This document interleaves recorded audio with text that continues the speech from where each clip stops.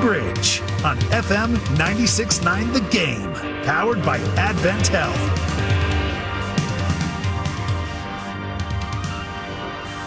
That is right. The Bridge, powered by AdventHealth. AdventHealth, they're here to heal what hurts. For more information, go to AdventHealth.com.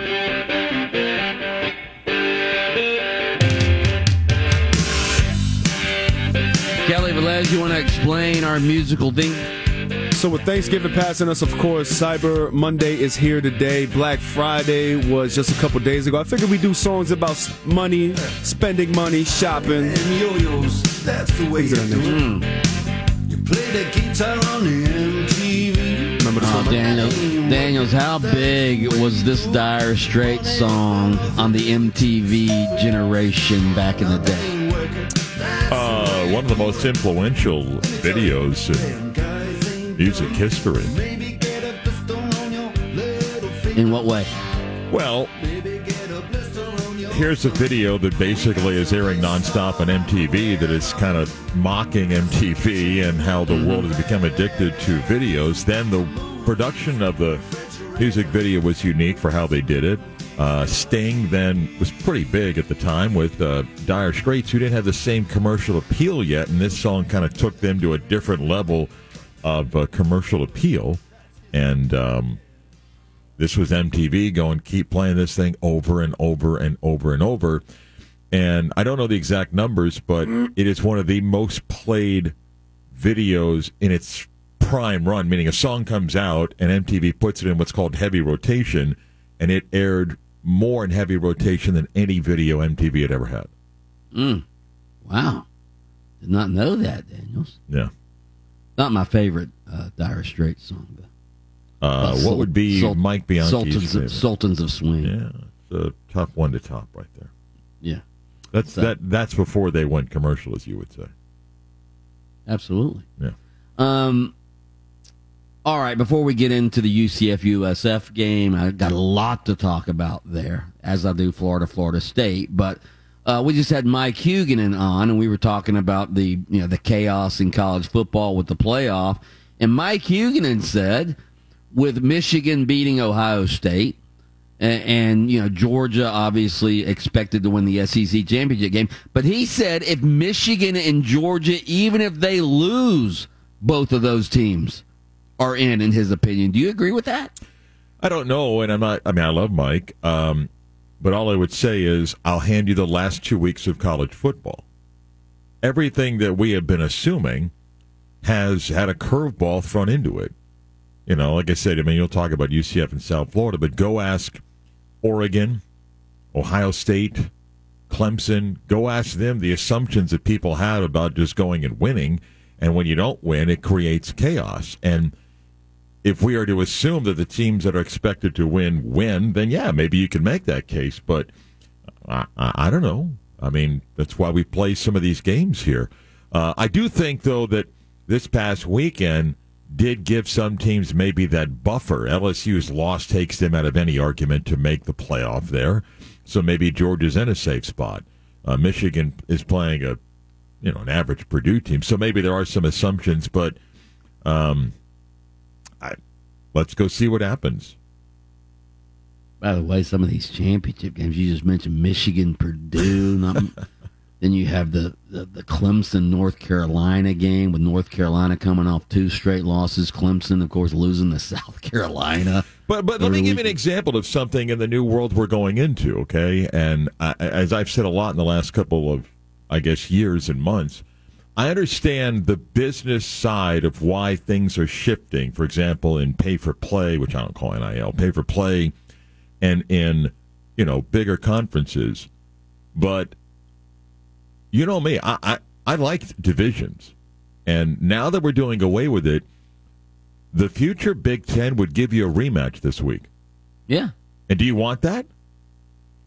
Meaning, do you want it back-to-back? I'd rather have that than Michigan-Purdue. I understand that, but do you want that back-to-back? Is the argument's going to be, well, wait a minute, then why are we even playing the game this past Saturday so we can play it again next Saturday because that one's labeled a championship? And people would scream blasphemy if you said, well, then move it to the beginning of the year and be like, no, that's not what Michigan Ohio State is. Well, neither was a 16-team conference in the discussion for Bo and Woody years ago. But you're going to end up getting these because of our obsession to have, the top two teams play to protect our playoff chances.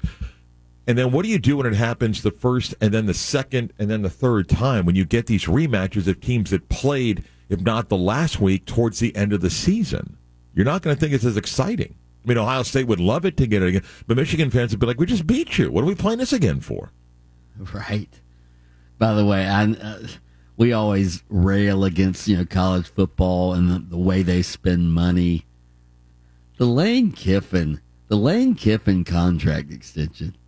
He loses his last 3 games, and because I guess he was flirting with Auburn, all right, he gets like a $2 million raise. He's now one of the highest paid coaches in college football at $9 million a year, and he lost the Egg Bowl, for crying out loud. Schools pay for relevance, and if you're Ole Miss, and you've covered the SEC a long time, and this is not knocking Ole Miss, you pretty much know what your ceiling is.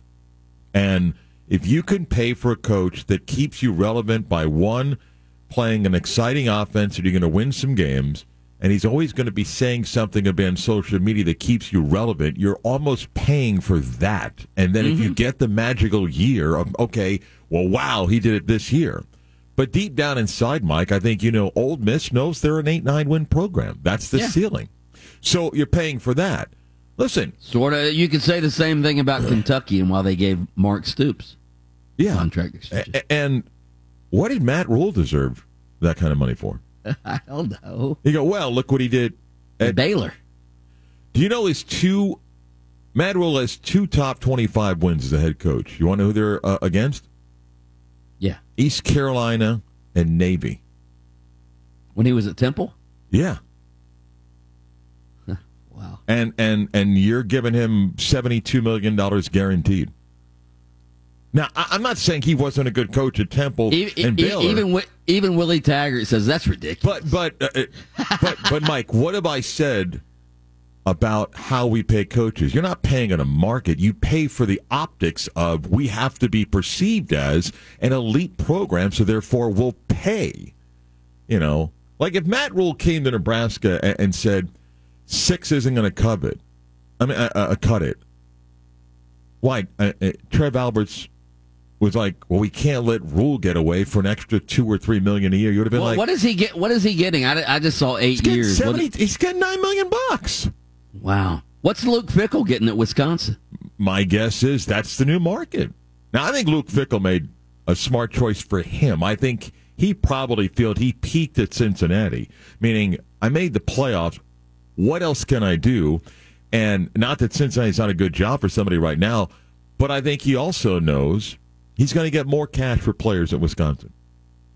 Plus, he also knows he's moving into the Big 12 next year, and he's losing a bunch of players. And he. But he's a good coach. I just think I know, but he might fall on. He could fall on his face next year. Maybe. So strike while the iron's hot. But we're not paying we're paying on optics right now, and it's not my money. So it's fine. And like you and I have said, nobody learned from a pandemic or budget constraints. It's just. We'll worry about it later. Yeah, what do you got to buy him out? Buy him out? He's going to win national championships for us all the time.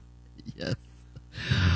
All right, straight ahead. What a couple of in-state rivalry games over the weekend. I want to get into UCF, USF with you. Obviously, Florida, Florida State. All that coming your way on the bridge.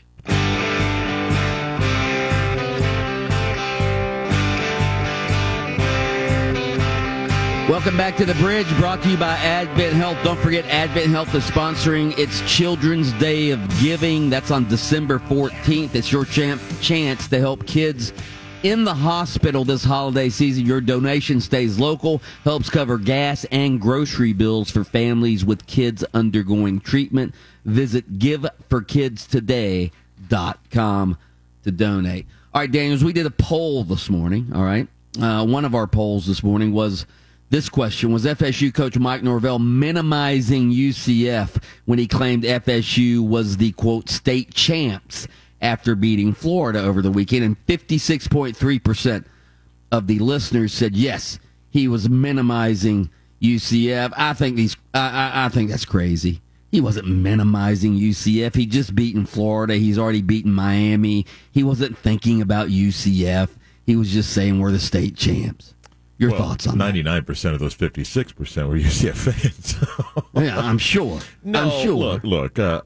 If you're Mike Norvell, you should feel as he felt Saturday and feels today and defend his program. And I don't think he was like, let me take a dig at UCF. I think in the moment he believes, hey, I beat Florida, I beat Miami, and I'm in a recruiting battle with everybody. And he's caught up in the moment as any coach should. And good for Mike Norvell. In my Monday notebook at 969thegame.com. Cheap plug. There you go. Which is loaded with stuff today. I mean, I bet. We could put up a paywall for that alone. We could retire. Yeah. I talked about a lot of things, including Florida State. But in the wake of all this coaching stuff, Mike, and as you've talked about a raise for Mike Norvell, because that's what the business is, whether you got years in a contract. Yeah. You know what I think is pretty interesting? What? I think it's the guy that is most impacted to some degree by Mike Norvell's success this year is Deion Sanders. I think Deion Sanders going into the season, and I don't think Deion Sanders wishes Florida State any ill because he loves that school. But I think Deion's worried about Deion, though. But I think Deion saw the temperature of the program with pressure on Mike Norvell to show signs of improvement. And I think Deion kind of felt like, hang on, let me wait and see what happens this year. And now you fast forward, and Mike Norvell's looking at a potential 10-win season, and a number of vacancies right now are being filled without Deion Sanders getting interviewed or considered. And then maybe a variety of factors, some fair, some unfair there. Where now it appears that Deion's name is connected to two jobs. Colorado and South Florida, and some think that may be more of South Florida's AD putting Deion's name out there to make it look like they're going for a big splash. Maybe they are interested in Deion Sanders.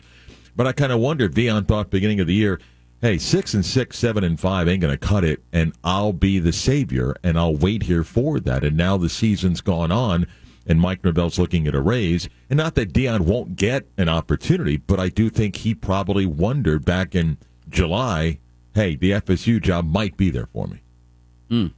By the way, speaking of the state champs, one of the Ask Marc questions, is there any chance UCF could play FSU in the Cotton Bowl should UCF win the conference championship? No. No. Okay. All right. That was one of the way the dominoes look like they're falling now, and with LSU's loss, that's going to impact the SEC line of teams. More likely, Penn State is going to be the Cotton Bowl team. By the way, we saw some great plays this weekend in both of those rivalry games. I'm sure you were watching the Florida State game. Did you see Jordan Travis and some of those plays he made? He was incredible, Daniels, and I realized, what was he, 13 of 30 passing the ball, but he had a lot of his receivers dropped balls. Johnny Wilson, that guy has hands of stone. He's 6'7", 230 pounds. But, he looked like Roberto Duran out there with boxing gloves trying to catch the football. Mike, in 2022, if I said I'm going to give you a 45-38 game, right, you would think that both quarterbacks have incredible nights. But if I said, and by the way, they're going to go, the two quarterbacks will combine to go 22 of 57. You would have been like, wait, what? Right. But that game, I loved watching that game. I sat back and enjoyed it Friday night over in Tampa, sitting watching that game. And despite those numbers for passing, there were so many big, exciting plays in that game that it lived up to the hype, even though the stat sheet at times are like, wait a minute, what? But I enjoyed watching it and came down to a final possession. Yeah, absolutely. All right, we are going to say goodbye to our listeners in Tallahassee. We appreciate all of you guys listening on FM 96.5 The Spear. If you want to keep listening to The Bridge, it's easy to do. All you have to do is find us on the iHeartRadio app. You can do that Just search for 96.9 The Game in Orlando. Otherwise, we will catch you at 6 a.m. bright and early on Tuesday morning. All right, let's pause really quick for station identification.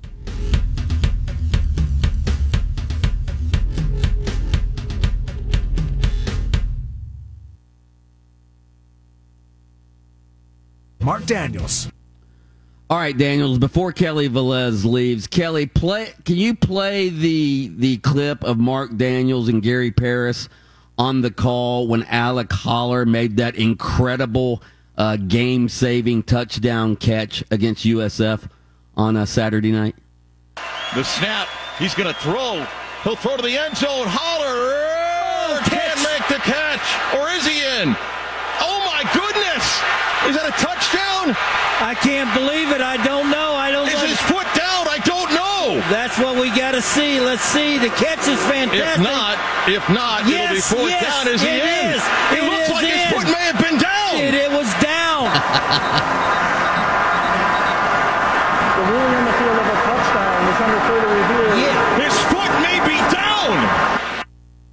There you have it. His foot was down. What an incredible catch by Alec Holler. What did you call that catch, Daniels? Holy Holler. Holy Holler. Well, that's great, by the way. Yeah, the Holler hop against Memphis and Holy Holler.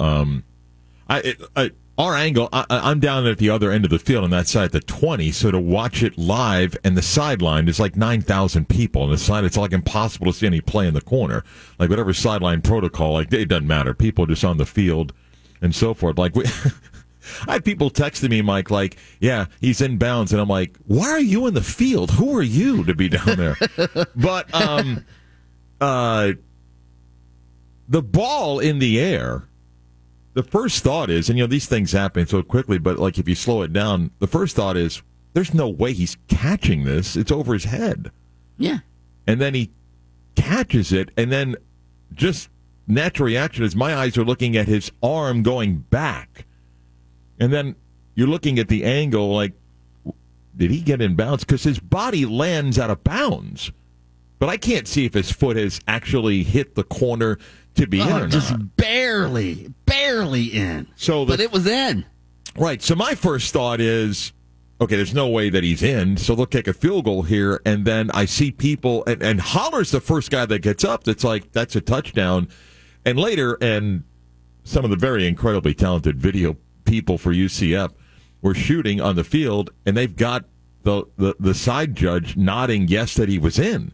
And that's what led to the call initially being a touchdown, and then they went to the review, and the call stands, and it is, it's an unbelievable. Now, again, UCF could kick the field goal. They got within range. It's a freshman kicker. Not that Colton Boomer couldn't have made it. He was perfect all year. So. In fact, when they went back to throw right there, I'm like, I don't know if I'd be throwing here. Well, I was the same way on the call, like, he's going to throw. And, right. It's an incredible catch. And great guy, great story. Alec Holler was put on scholarship a year ago, connected to the famous Holler family here in Orlando, but just a great, great guy and an amazing catch.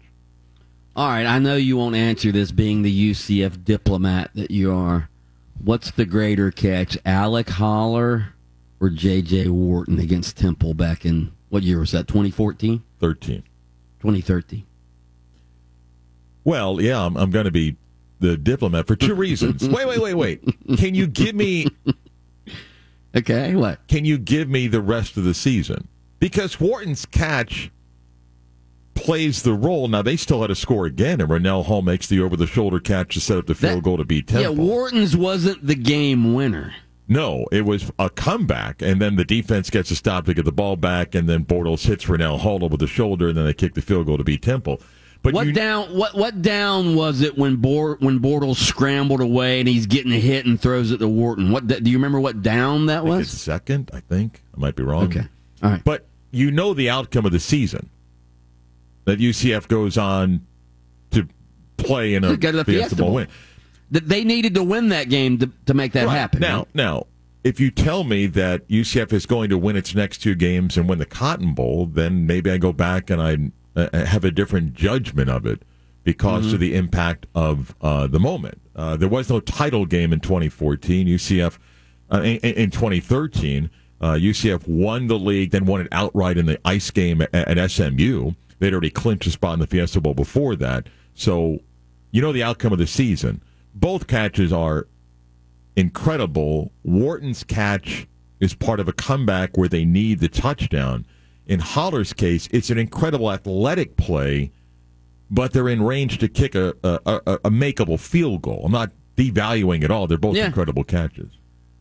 I think if you take everything out of it, just judge the catch itself, not ramifications of what it led to. I still say J.J. Wharton's his was falling backwards as well, one-handed. Well, this also sounds unfair. Wharton's came before Odell Beckham made one-handed catches normal. Good point. But and now Odell Beckham's getting kicked off airplanes, and probably be a cowboy in 48 hours. But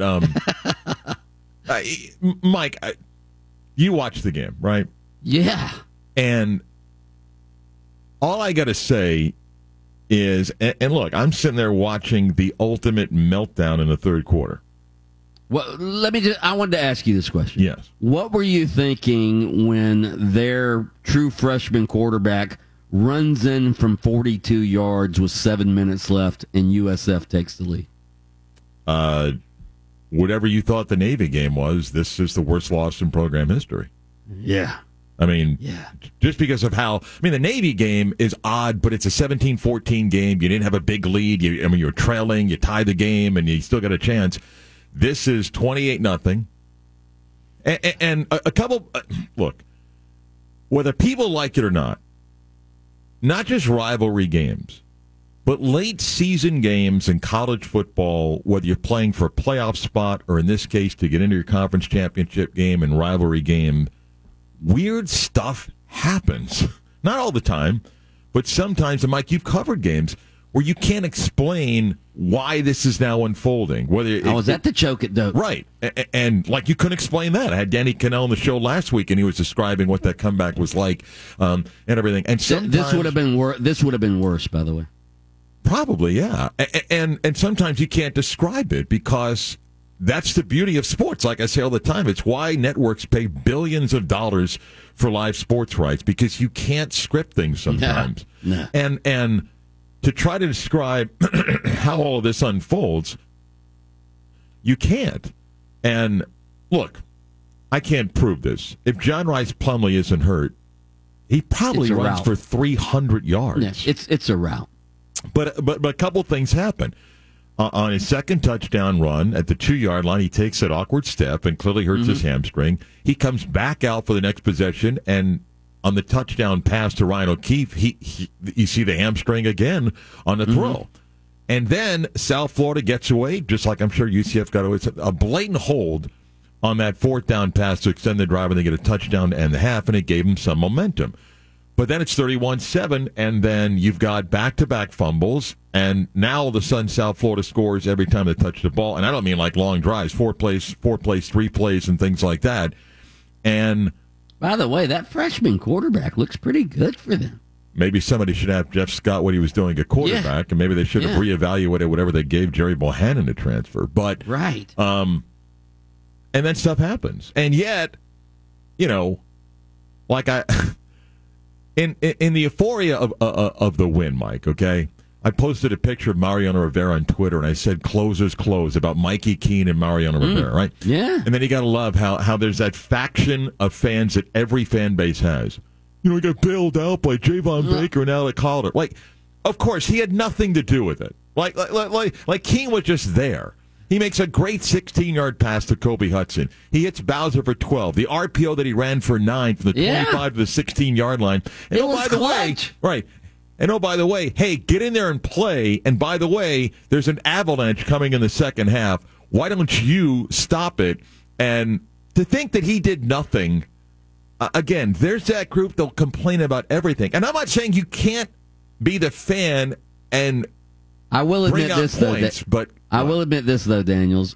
when he dropped back and was flushed on that pass he threw to Javon Baker, I was like, "Oh, this isn't going to be good." No, but he completed it, and Javon Baker, by the way, we haven't even mentioned what a great catch he made. Right, and my point is, if you followed UCF, you know the things that Mikey Keene can do, and you know the things that you are having a hard time to ask him to do, okay? Mm-hmm. So I'm not telling you that this is Aaron Rodgers or Tom Brady in their prime, but he makes enough plays, and sometimes quarterbacks get bailed out by great receivers. And you know why? That's why you have great receivers. Ask Tua how life is with Tyreek Hill, you know? So, they make big catches, but in a moment like that, think of it again. 2:49 to go. Here's the ball at the 18-yard line. We got to save the season. Good luck. Okay, to think that he had nothing to do with it is ridiculous. And yet, despite blowing a 28-0 lead in 31-7, they won. Go ask Oregon if they'd like to have the game back against Oregon State as they blew a 21-point lead. Go ask Clemson who blew a double-digit lead to South Carolina. Go ask LSU, who blew that football game with a chance maybe to make the college football playoff. I mean, there's a lot of teams like Ohio State. Ohio State's not playing for a conference championship. Sometimes you got to find a way to survive and win, and they did. By the way, real quick, what about Florida State fans storming the field? Daniels. Come on. Storming the field after beating a 10-point underdog at home who was 6-6. You're storming the field for that? Is this where we're at now in college football? Well, where it's just all the rage now to storm the field? I was going to say, maybe here's a great column for you, Mike, okay? Okay. Why don't you write the modern-day rules of court and field storming? Like, what are the guidelines? Like, what do you have to meet? And then that way, they can hand them out at stadiums and arenas, and people can look and go, nope, we can't do it. Why? Because the rules are right here. You know? Yes. Yes. And people can go, wait, they're top 5. We haven't beat a ranked team in 30 years. We can go. All right, go. Absolutely cannot storm the field against the team that lost to Vanderbilt the previous week. Then that's one of your rules. There you go. All right. Yeah. Mike should come up with the 10 commandments of court and field storming. Although I will say, that UCF-USF game was so thrilling. If that had been at UCF Stadium, UCF fans might have stormed the field. Well, I think the 8,000 South Florida fans would have stormed the field. They announced 32,000, right? And one of your fellow colleagues in the media said, hey, a 1 in 10 team, not bad. They drew 32,000. And my response was, you're joking here, right? Because if they played Temple, there wouldn't have been 6,000 fans there. Okay, they drew 32,000 because UCF had half the crowd, and then because it was UCF, that was probably half the South Florida crowd. They didn't draw 32,000 for being 1 in 10. Let that out.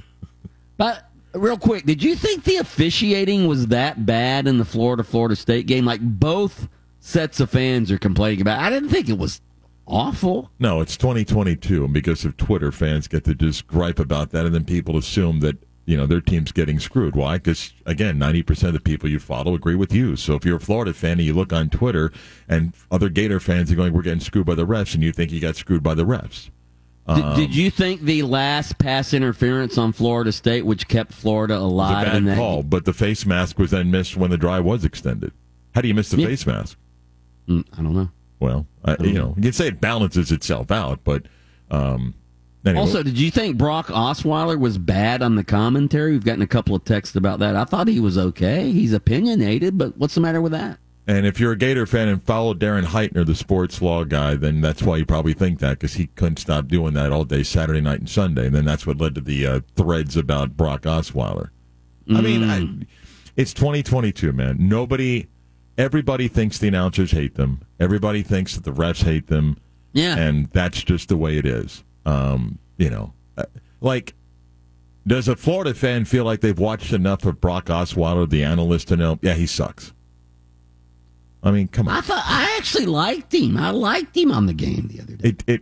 Nobody likes anybody, Mike, in 2022. I did. Well, I like you, Mike. I do want to ask you about a couple of more things of Florida State and more football when the bridge brought to you by AdventHealth continues after this.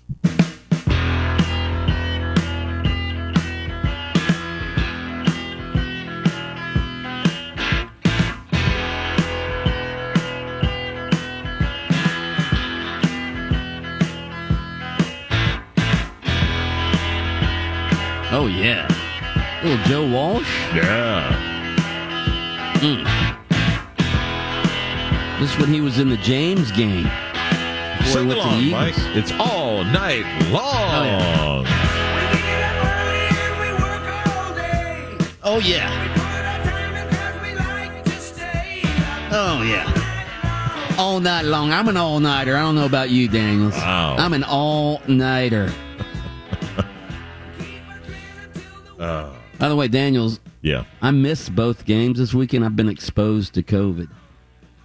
Yeah, I heard you say that. So you're around somebody that has or tested Yeah, my positive. daughter. Yeah, my daughter was visiting for the holidays. She got it, and then I started feeling a little sick. So I said, I better not go That's very nice of you.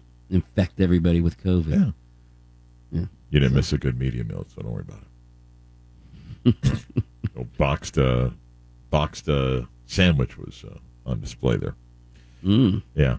So, as you mentioned, back at the Florida State game, Anthony Richardson is 9 of 27. Yep. For 198, 3 touchdowns, 1 pick. And, I mean, Ricky Pearsall had a big game, 5 for 140, a couple of touchdowns. 3. Did Anthony Richardson take his final snap as a Florida Gator Saturday night? Because if he and his people believe that he can be a first-round draft pick and they think that whatever spot, whether it's 32, 20, or what, he's not playing. I think he did. Game. I think he did for this reason. Yeah. Here's why I think that. I just think and don't take this the wrong way. I think he played these last few games almost as if he was protecting himself. Okay. Like last week against Vanderbilt, even this week, he did. I mean, he had some bullish runs this week against Florida State, but it doesn't seem like like Jordan Travis. Jordan Travis was putting it all on the line Saturday. I just don't know if Anthony Richardson was putting it all on the line as far as running the football. So that makes me think that, yeah, maybe he's protecting himself because he's going to go pro. Maybe. I wonder, at the end of that game set, I thought, is that it? That what will end up being a very interesting, odd run for a Gator quarterback, and there's some that went on to be from nowhere to Heisman Trophy winners and famous players of college football and Tim Tebow, that if Anthony Richardson took his final snap Saturday, wow, it would be an interesting run, and maybe they believe he's going to be a solid first-round pick and it's worth going, and that may have been it. I'm going to contradict myself real quick. Okay. I just said Jordan Travis was putting it all on the line, and he did, but what is this sliding right before you get to the end zone that he did twice? A couple times, yeah. What is that about? Put your shoulder down and get your ass in the end zone. Yeah, a couple times, and there are more quarterbacks that do that. And now again with the slide, remember, it's where you give yourself Yes. up. It's not where you end up sliding to, and it ends up costing teams. And twice he did that short of the goal line. So yeah, but I don't know. Again, watching as an armchair quarterback, there are moments that you see Anthony Richardson, and you're like, man, that can be really good. And then you look and go, he needs another year of college football. And I don't know. Although when you think about it, I mean, look what the 49ers did with Trey Lance. Right? What'd they do with him? I mean, they drafted him really early because of his potential. Mm-hmm. So, I mean, there's probably NFL teams out there that look at Anthony Richardson and are thinking the same thing. This guy, This guy will be a star. We can make him a star. Maybe, especially when you see what guys like Justin Fields are doing. You saw what Jalen Hurts did last night running the football. Yeah, in defense of those guys, the body of work in college is greater than what Anthony Richardson's done, but I understand what you're saying, a potential. And I'll tell you what else is really interesting. What people projected to be one of the great quarterback classes coming up, it's really interesting to watch how the regular season has ended in the sense of Richardson had a very up and down year. Will Levis hasn't had a good game in 2 months, and yet some people still think he's a top 5 draft pick. I heard Mel Kiper on the radio a week or two ago saying he's still at the top of his draft board. Right. I think C.J. Stroud makes some great throws. I watched that game Saturday, and I was like, He's got All-American guys at wide receiver. I'm not saying that he wouldn't be a high draft pick, but you're kind of like, I mean, the two best quarterbacks may be a freshman at North Carolina and a sophomore at USC, which, by the way, there's another great nugget in the Monday Notebook by Daniels on Caleb Williams that you better go read. Well, he's definitely getting your Heisman vote. I don't know about that, but no. I mean, here, I'll tease what I wrote. Okay, ready? Okay. Do you think he's going to win the Heisman Trophy, whether you and I vote for him or not? Yes. Okay. You know what could happen? Never before in college football could a Heisman Trophy be the most sought-after free agent in college football. Why did he go to USC? Because Lincoln Riley was there. And then what else did they do for him? I'm sure he probably got a slight bit of money. So you're not draft eligible. You're the Heisman Trophy winner. What stops anybody in that position of telling their current school, I'd like $5 or $10 million to come back? I said that a couple weeks or last week about Jordan Travis. He's going to be a free agent too. Well, everybody is come Monday. I mean, when the transfer portal opens again, and you got to put your name in it. But what stops any player like that? And you go, well, why would he leave USC? Who says he's leaving? But he can certainly tell them, I'd like $10 million to come back next year. Now, somebody else may have to offer that. But if somebody says, hey, I'll give you $7, what stops anybody? I mean, you can look at USC and say, I love it, man. I want to stay in L.A., but what do you got for me? I mean, didn't we see that or at least the rumors were we saw that with Jordan Addison this past year when he left Pitt to go to USC? I don't even know if it's rumors. I mean, everybody kind of had an idea what was out there. And I mean, go here, Mike, you're Georgia, okay? Mm-hmm. The most blue-collar guy that may end up winning back-to-back national championships, right? What stops you saying, here's $8 million? And then he goes, well, USC, I got a school over here. Nothing. If I were a star quarterback, I would do that. I would start a bidding war. Why wouldn't you? Right. That's the gist of what I wrote. Now you may go, he's not leaving Lincoln Riley and he's not leaving LA and Hollywood. Probably not. But why would you not use the leverage to go, I can't go to the NFL. The only way I can make a lot more money is to go someplace else, or you give it to me. Which one do you want? But here's why you don't do that, Daniels, because you want to be true to your school. You want to have a loyalty to old State U, right? The old Beach Boys song. Remember, be true to your school. 1 week from today will be a day like no one has ever seen in college football. Ever. By the way, real quick on that. All right, so the transfer portal opens on December the 5th, right? 1 week from today. Okay, how long does it stay open? A week. To put your name in. To put your name in. I mean, the portal.